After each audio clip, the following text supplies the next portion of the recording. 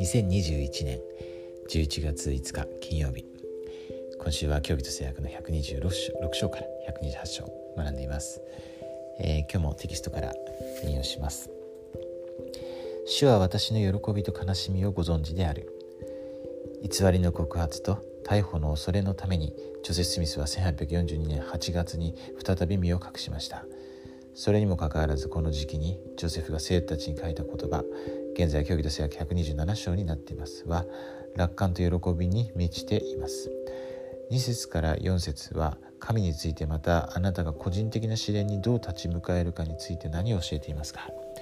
あなたの人生の深い水においてどのように主があなたを支えてくださっているか考えてください。ということで、これ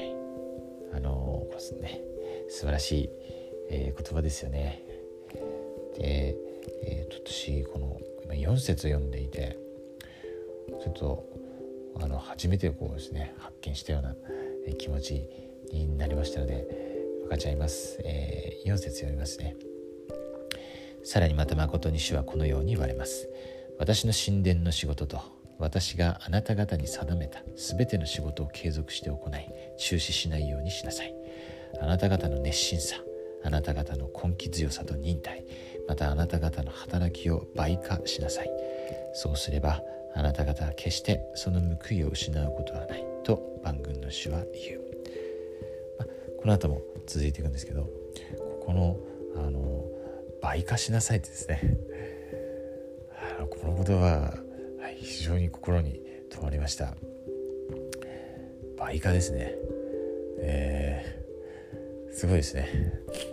こういう試練に直面している中で、主はその、熱心さ、根気強さ、忍耐、働きを倍化しなさい。そうすれば決して報いを失うことはないとですね、主は約束されています。倍にすんのかとちょっと思ってできんのかなと、正直、今も思うんですけれども、ただこれ実は真新しい教えではないなと気がつきました。2マイルの精神ですよね。2マイルとよく言いますけれども、三条の水君の、あれもだから1マイル行くのではなく、その2マイルですから倍化ですよね。やっぱこれが福音なのかなと、思いました。そして倍化と言われるとちょっとうっときますけれども、小さな簡単なことから大きなことが起こるとしも、これも言われてますよね。ですから、小さな簡単なことを私たちが継続して、ここでもありますね、継続して行いと、中止しないようにと、本当にその続けていくこと、それが倍化に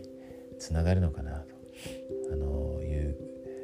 気もしています。でそれならできるかなと、思いました。でこの福音、素晴らしいですね。実際今私たちはもう2年近くになるんでしょうかね、この、コロナウイルスの状況があって、実際この主の技倍化されてますよね。この期間ですね。そして今も私のいるところの伝道部で、宣教師今すごく少なくなっていると思うんですけれども、MTC の方で日本に来る準備をしている宣教師がいっぱいいると聞いていますね。ただ今政府のOK が出てないので来れないわけですけれども、本当に主の技は、今もこういうチャレンジの中でも、進んでいて、まさにこのジョセフ・スミスと重なるなと思いました。でこの福音は本当に素晴らしいものですね。高価な真珠です。商人がそれを見つけたら全ての財産を捨てて、そしてそれを高価な真珠と買いましたね。本当にそのようなもの、それ以上のものです。神様が生きておられて、私たちの霊の父であるということ、そして私たちのことを深く愛しておられるということ、そして私たちのチャレンジや試練をご存知であって、導きと助けを与えてくださるということを心から明かしします。そしてこの働きを倍化するように主をやれてますので、私たちは本当にそれに従えるように最善の努力をすべきですね。そして、小さな簡単なことから始めましょう。それは必ずできることです。本当に、そうするときに主は私たちを微笑んでくださって、